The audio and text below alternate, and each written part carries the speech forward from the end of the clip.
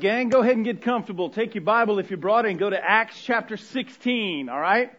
Acts chapter 16. I told you a few weeks ago that the book of Acts, which follows the four Gospels, I often call them biographies, Matthew, Mark, Luke, and John, they're biographies of Christ. The book of Acts is the New Testament history book. It's the book of history. Most of the New Testament epistles, letters written to churches like Corinthians and Thessalonians and Ephesians, etc., they were all written during a time period that is covered in the book of Acts. I want to go to Acts 16 and I want to tell you a story about a prison break. I want to tell you a story about God intervening in the lives of two men and whether or not we can expect Him to do the same for us. And matter of fact, the second question on the sermon discussion guide for the small groups, or if you use it for like your personal Bible study, the second question is, do you believe God desires to help us when we're in tight spots? I think a lot of religious people who are filling our churches in this community would say yes. And yet when they're in that tight circumstance or in that difficult situation, their lives, their actions, their prayer lives would reveal something totally different. I can look back over my lifetime and I can highlight several significant events, maybe a change in circumstances, maybe a change in my situation, whereby I kind of drove down a marker on that timeline of my life and I said, God was there. God was there and God did that. The circumstance changed and I believe it's because God intervened on my behalf. But can we expect that today? It's one thing to grow up in the church and read stories about Moses parting the Red Sea and then God swallowing up Pharaoh's army in the waters. David pulling 5 stones from a stream and bringing down a 10-foot giant named Goliath. In the New Testament, God's calming the storms and feeding 5,000. And here in Acts chapter 16, God's intervening in the life or on behalf of Paul and Silas who were in chains, who were in prison. Can we expect that today? It's one thing to know the stories growing up. It's another thing to expect them as adults. My question to you is, do you? Do you? Because Acts 16 takes place in jail, I decided to do a little quick research this week on prisons in America. Did you know that in the United States of America, it costs somewhere between $28,000 and $60,000 annually to incarcerate one person? If you live in certain states like South Dakota, for instance, some of the southern states like Louisiana, you can incarcerate a prisoner for $28,000, $30,000. But if you live in the Northeast like New Jersey and New York, $60,000 per inmate per year. I also found out that the largest prison in the world is in Russia. It's called Kharkov. There is an estimated, and I use this in quotes, estimated 40,000 prisoners in Kharkov prison. When I read that, I thought, estimated? Like they're not keeping track of these things or what? You ought to know how many people are in your prison. Today we're going to read about a prison break. Now, in our culture, I think there are lots of people who deserve to be in prison. And we say, here for that. Law and order. I'm kind of a law and order kind of guy. If you break the rules, you need to try and fix that best you can. If not, you need to pay the penalty. There are others, tragically, that we have all heard about who are in prison and they don't deserve to be there. And that just makes us sick to our stomach. But look, one thing that all prisoners have in common is they want to get out. They want to get out. Except for Paul and Silas, the two prisoners we're going to read about today. Acts chapter 16 contains a story that you probably heard about since your Sunday school days, but a story that's every bit as relevant today for us as it was for anyone. In this day, first century, the church revolution is beginning to gain momentum, and two of the most prominent, influential leaders and missionaries at this time were missionaries Paul and Silas. All right? Read with me beginning in verse 16 of Acts chapter 16. The Bible says, once when we were going, Luke is the author, the same Luke that wrote the Gospel of Luke. Once when he was traveling with Paul and Silas. Once when we were going to the place of prayer, we were met by a female slave who had a spirit by which she could predict the future. She earned a great deal of money for her owners by fortune telling. One of the cool things about how the Bible came together was these learned men, scholars of the Hebrew and the Greek language, they go back to the earliest manuscripts we have, and they translate Greek to English in a way that we can understand. The Greek language is a very illustrative language. It is very, very poetic in nature. In fact, the literal translation of this girl here who had a spirit on her by which she could predict the future is a, quote, python spirit. A python spirit. Now, that doesn't mean anything to us, but in the first century it meant something to them because the Greek god Apollo, believed to inhabit the python, making the snake capable of foretelling the future. So this girl probably worshipped Apollo, and in the name of Apollo, she possessed this python spirit, which enabled her, like some sort of carnival act, to foretell the future, and she made a lot of money for her handlers. Verse 17, she followed Paul and the rest of us, shouting, "These men are servants of the Most High, who are telling you the way to be saved." She kept this up for many days. Finally, Paul became so annoyed. I'm glad to hear that a man of God gets annoyed, because I get annoyed from time to time, and one of the things that crosses my mind is, should I? Should I be annoyed at this traffic? Should I be annoyed at that person driving for 6 miles with their blinker on, their turn signal on? Should I be annoyed at the person who jumps in front of me just because a new cash register opens up at Walmart or the grocery store? Paul got annoyed, okay? Verse 18, she kept it up for many days. Paul became so annoyed, he turned around and said to the Spirit, "In the name of Jesus Christ, I command you to come out of her." Demon possession and the spirit of demons upon culture. Boy, that's a subject for another time. I'd love to spend time talking about that. Keep reading. Verse 19. At that moment, the spirit left her. When her owners realized that their hope of making money was gone, they seized Paul and Silas. They dragged them into the marketplace to face the authorities. They brought them before the magistrates and said, "These men are Jews. They're throwing our city into an uproar by advocating customs unlawful for us Romans to accept or practice." Paul became so annoyed because probably hanging around with this fortune teller was going to be bad for his business. Associating missionaries with a follower of Apollo, a foreteller of the future, was not something that Paul was interested in doing.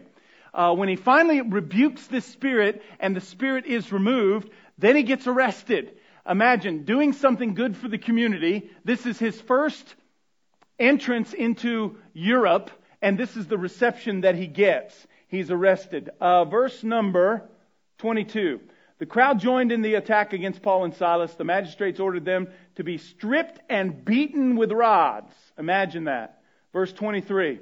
After they had been severely flogged, they were thrown into prison, and the jailer was commanded to guard them carefully. Now, obviously, none of us have ever been imprisoned because of our faith. But there is something to pause and reflect upon for a moment. Whenever you are intentional about your faith, as Paul and Silas were, you're going to influence others both for the good and for the bad. It's coming. That kind of influence is demonstrated throughout the book of Acts, because everywhere John went, or James went, or Peter went, or Paul, or Silas, or Barnabas, everywhere they went, the crowds came and they either fell on the good side or the bad side of the influence, the reputation that Paul and Silas were delivering. Verse 24. When he, the jailer, received these orders, he put them in the inner cell and fastened their feet in the stocks. Quite a reception for doing what Paul and Silas did. Verse 25. About midnight, Paul and Silas were praying. They're singing hymns to God, and the other prisoners were listening to them. You may not know this, and maybe it's a bit, simplistic for me to point this out, but everybody has influence with someone. Everybody. Everyone here has influence over someone. In this particular situation, in their darkened hour, at midnight, they began singing praise to God, not unlike what we just participated in a few moments ago. And in their singing, there are others who are being influenced. Same is true for us. Verse 26. Suddenly there came such a violent earthquake that the foundations of the prison were shaken, At once all the prison doors flew open. Everybody's chains came loose. The jailer woke up, and when he saw the prison doors were open, he drew his sword and he was about to kill himself because he thought the prisoners had escaped. Back in Acts chapter 12, we read of Peter's miraculous escape from prison. And when Peter miraculously escaped from prison, Herod the king executed 16 of the guards. Obviously, this guard had heard about that. Obviously, he knew what had happened. And he assumed, since the earthquake had opened the doors, all the prisoners have fled, and I'm going to be executed next. So he decided to take his own life. Verse number 28. But Paul shouted, "Don't harm yourself. Don't do it. We're all here." The jailer called for the lights, rushed in, and fell trembling before Paul and Silas. Then he brought them out and asked, "Sirs, what must I do to be saved?" They replied, "Believe in the Lord Jesus, and you will be saved, you and all of your household." I said earlier that every prisoner, everyone locked up behind bars wants to get out. Paul and Silas were the exception. Amazingly, they were in no hurry to escape. I mean, we don't find them digging tunnels or drawing elaborate maps or creating escape plans in their cell. They're singing hymns at midnight. I want to give you a principle. This is worth noting before we move on. Paul and Silas's mindset concerning their circumstance brought about a change in their situation. Paul and Silas's mindset regarding their circumstance brought about a change in their situation. Now stop for a moment. This is not some kind of rehash of the old school name it and claim it kind of theology that's prevalent in many of our churches. I don't want you to think for a moment that there's some prayer you can pray, there's something you can do, there's some verse you can quote that forces God to intervene on your behalf. But I want you to know that He can. In fact, that's the main point of the message today. Here's the principle. While my behavior, or yours, and my lifestyle cannot force the movement of God on my behalf, He is bound, however, through His own word to shelter those whose hearts are stayed on Him. Look at that. A lot of words there. Make sure you get it. Okay, let me read it again. While my behavior and my lifestyle, in other words, I choose to do good, I choose to do right, I choose to pray, I choose to believe, I am a man or woman of faith. While my behavior, my lifestyle cannot force the movement of God on my behalf, He is bound, however, through His own word to shelter those whose hearts are stayed on Him. If you're not familiar with this particular passage, Psalm chapter 91, you need to read it this afternoon when you get home. Psalm 91 says the following: He or she who dwells in the shelter of the Most High, the word dwell there means abides, stays, who lives consciously in the shelter of the Most High, will rest in the shadow of the Almighty. Powerful term there. Because He loves me, says the Lord, I will rescue him, I will protect him, for he acknowledges my name. He will call upon me and I will answer him. I will be with him in trouble and I will deliver him and honor him. Do you know what the psalmist is saying there? The psalmist is saying that while we cannot, by our own actions, force God to move on our behalf, we can, however, set ourselves up to receive the blessing of God in difficult circumstances. We can. You have more power than you think over your circumstance. Now, I bring this to your attention because in a church the size of this one, I could very easily name 24 people who are battling cancer, who are going through a divorce, who are struggling financially, who have a teenager that's causing some problems or dealing with a difficult situation concerning their child or their family. The list goes on and on and on and on. As your pastor, I'm asking you, do you honestly expect God to intervene in that circumstance? I can tell you, and I'm ashamed to admit this, that early on in my faith walk, I expected God to intervene every time. But as life continued to unfold, and as circumstances continued to beat me up a little bit, I got to a point in my faith walk where it was like, okay, God, take it or leave it. What are you going to do? And then I come across a story like this one. Paul and Silas. There they sit in prison. and God does exactly what we want Him to do. I mean, is there anything better than a happy ending where the hero goes free? Locked up by the villain, life threatened by evil, and somehow, some way, God intervenes and Paul and Silas have the opportunity to walk away. I'm going to point out 3 quick things and we'll quit. Because I think that God intervenes on our behalf often because of these 3 things. Number 1, my lifestyle's committed to Him. In other words, I'm serious about it. Who would argue that Paul and Silas weren't seriously committed to God? I mean, if they're missionaries, if they're serious enough about their faith to endure suffering, to endure persecution, to be beaten in the name of Jesus, and to be imprisoned, and then sing about it at midnight, who would argue that they weren't serious about their faith? Let me ask you, how committed are you? How committed are you? Way back in the day, the 40s or 50s, in the inner city of Chicago, there was a famous preacher named Henry Ward Beecher. And Henry Ward Beecher had grown weary with the mob's influence in the city of Chicago. And so he stood Sunday after Sunday in the pulpit of his church, and he railed against the sins of his fellow Chicagoans. One particular Sunday, he came down hard against gambling, against drunkenness. And he knew he made a lot of people uncomfortable, especially business owners who profited from such sins. The owners of speakeasies, the owners of bars that capitalized on the weakness of a community in drunkenness and gambling. I mean, he let them have it. Well, later on in the week, he was walking home one night, and a man accosted him from an alley. He shoved a gun in his face and he said, "Take it back, take it all back right now." The man was so convicted, evidently, from being in the service on Sunday about his means of acquiring wealth and his means of gaining money that he absolutely decided to confront Dr. Beecher. He said, "Take every bit of it back. Take it back right now." He said, I'll shoot you here dead on the spot." The story goes that Dr. Beecher turned and walked away from him and looked over his shoulder and said, "Go ahead, shoot. Because I guarantee you won't hit the mark as well as I did last Sunday in the service." See?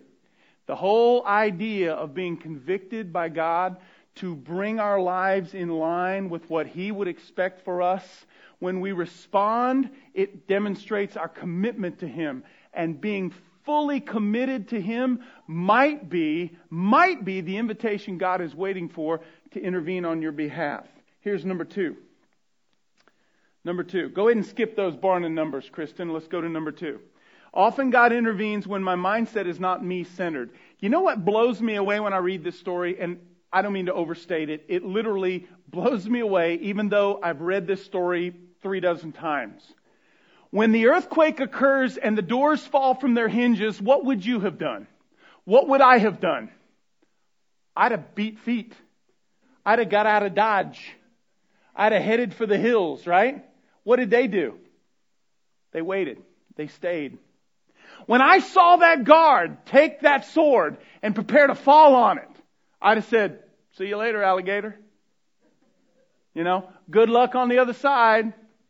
We're headed home. We're out of here." That's what I would have done. Maybe that's what you would have done.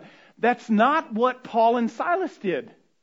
Because their whole mindset was not me-centered. I got to be honest with you. I'm afraid mine is quite often. Mine is me-centered. I'm egocentric. Therefore, when I'm in the midst of a dire and difficult circumstance, I'm pouring it out to God, even though my life has been self-guided until that point. When I hit the hard time, I pour it out to God. Okay, God, you come rescue me. You come change my circumstance. One of the things this story teaches me is that God is more inclined to intervene on our behalf when our mindset is not completely egocentric. It's not completely me-centered. Listen to Ezekiel chapter 11, verse 19. "I will give them an undivided heart, and I will put a new spirit in them. I will remove from them their heart of stone, and I'm going to give them a heart of flesh." That's God's desire for Israel. That's God's desire for us.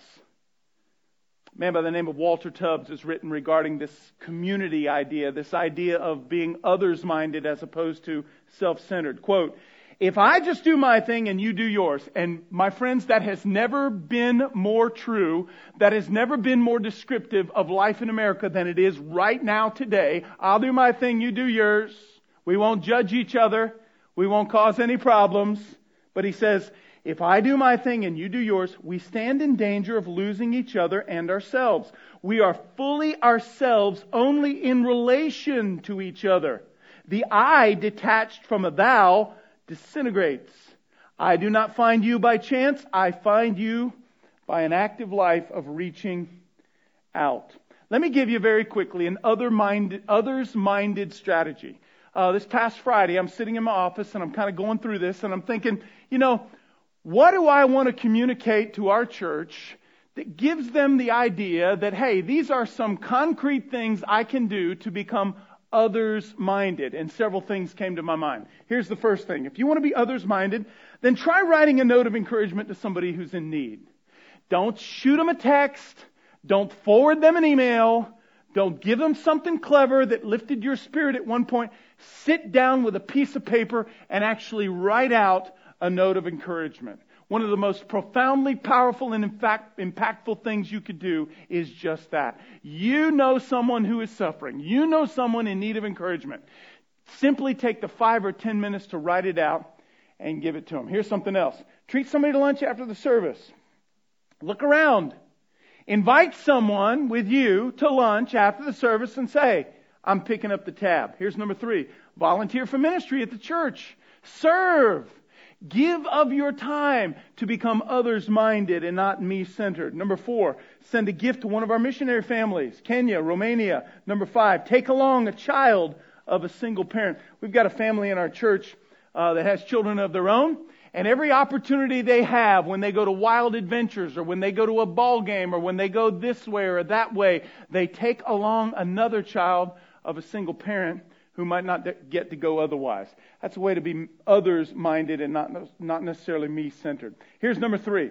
I think God intervened on their behalf because Paul and Silas realized that their circumstance was still subject to his authority. Their circumstance, good or bad, positive or negative, was still subject to God's authority. They didn't leave, and what happened? They didn't leave. The jailer says, what must I do to be saved? Paul said, believe on the Lord Jesus. And there it is, verse 31. God's simple plan. This is conversion. It's beautifully simple. It has nothing to do with so much of what we think religion is about. Several questions. Here's one. Are you aware that God has a plan for your life just like He has a plan for Paul's or Silas's? He's got a plan for yours.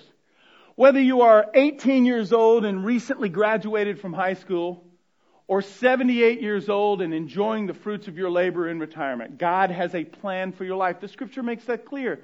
Do you recognize God has a plan for your life? Jeremiah 29, verse 11, the Bible says, I know the plans I have for you, declares the Lord, plans to prosper you, not to harm you, plans to give you hope and a future. Proverbs 20, verse 24. A man or woman's steps are directed by the Lord. Psalm 37, verse 5. Excuse me. Commit your way to the Lord, trust in Him, and He'll do this. He'll make your righteousness shine like the dawn, the justice of your cause like the noonday sun. Are you aware that God has a plan for your life? A lot of people can believe that God had a plan for my life 30 years ago when I decided to be a minister. Or God had a plan for Jonathan's life when he went to seminary. Or that God had a plan for a missionary. Or Billy Graham, an evangelist. But very few, even religious people sitting in churches all around our community, very few truly believe that God has a plan for their life. Here's another important question. What are you hiding? What are you hiding? Never underestimate the value of a clear conscience when it comes to God's intervention in your circumstance. It is a beautiful thing to be able to pray and ask God to intervene, knowing fully well that there's nothing hidden. Here's question number 3. Do you regularly ask for His guidance? My mother taught me many years ago the most powerfully profound prayer I could ever pray every day is, God, give me wisdom. That's one of the reasons most days, not all days, but most days I read a proverb in the Old Testament according to whatever day it is. If it's May 28th, today I would read Proverbs chapter 28. If it's June the 4th, then I would read Proverbs chapter 4. Because the book of Proverbs is all about wisdom. Are you asking for His guidance? Here's question number 4. How available are you? When He reveals it to you, how available are you? And question number 5, have you given Him your way? You see, suffering for Paul and Silas, they were beaten, they were imprisoned, was equivalent to outreach for God. And were it not for the unfairness, the self-perceived unfairness of their situation or circumstance, this jailer may never have come to faith in Jesus Christ. They were available. How available are we? Last week I read a story about an old man dying in a hospital. A nurse rushes in his son, sits him down in a chair there in the hospital room. The man's enclosed in some kind of oxygen tent. She says, "Sir, your son is here. Your son is here." The man doesn't respond because he's heavily sedated, maybe even unconscious. But the young man reaches through the oxygen tent and takes the old man's hand and squeezes it. The nurse says again, "Sir, your son is here. Your son is here." The man struggles to open his eyes, but even when he does, he's in such a weakened condition, he can barely make out a silhouette of his son sitting on the other side of that oxygen tent. All night long, this young man just keeps squeezing and messages of encouragement to his father. Over and over again. They two didn't communicate really, but the message was being received. Finally, sometime in the wee hours of the morning, the old man dies. So the young man takes his hand, puts it back on the inside of the tent and on the bed, goes outside, gets the nurse. The nurses come in, they do their thing. They turn to the young man and they begin to offer their condolences, to which the man interrupts them and says, "Who was that elderly gentleman?" And the nurse says, "I thought he was your father." He said, "No, he wasn't my father." She said, "Well, then why did you spend the night sitting with him?" He said, "Because I heard that he was dying and he needed to see his son. And when his son couldn't be found, I realized how much he probably needed me. And so I sat there." Let me ask you one simple question. If God somehow miraculously wrote with His finger on your wall this evening, "This is what I want you to do," how would you respond? How available would you be? Is your heart and soul and spirit committed enough to Him that He would intervene? Is your mindset and outlook others-minded more so than me-centered? And do you recognize that all things being equal, good, bad, or indifferent, all of our circumstances are still subject to His approval and His authority? Which is it? The story I've heard since I was probably in the 2nd grade. Paul and Silas prayed in the darkness and God intervened in their circumstance. I'm hoping to challenge some of you today to walk out of here and become emboldened to ask God to intervene in yours. Because He can, and very often He will. Let's pray. Father, I'm ashamed as I sit here and read a story like this that how often I just tell myself, suck it up, push through it, and I don't even think to ask You to help me. And Father, I think I do that because I feel like, from my vantage point, You've let me down before. I've asked before and You didn't do anything, and I convinced myself, well, I don't understand the way God works, so I guess the best thing I can do is do the best I can myself. Father, forgive me. And help us realize that while we're never ever going to back You into a corner and force You to move on our behalf because of what we pray or because of what we believe or the verses we know, at the same time, Father, we can set ourselves up in a position whereby You are very apt, even bound by Your word, to act on our behalf. So help us live lives that are committed to You, not torn in 7 different directions with loyalties that are fractured and splintered, but solely committed to You. Help us, God, open our eyes and our hearts and become more others-minded, less me-centered, and help us realize that all of our circumstances, good and bad, are still subject to Your authority. They matter. I pray these things, Father, because of my respect for you, my respect for your Son, Jesus. Dismiss us now with your blessing in His name, I ask. Amen. God bless you, Grace Community Church. Happy Memorial Day weekend. Make it a fantastic day. I'll see you next time. All of these regrets are clouding my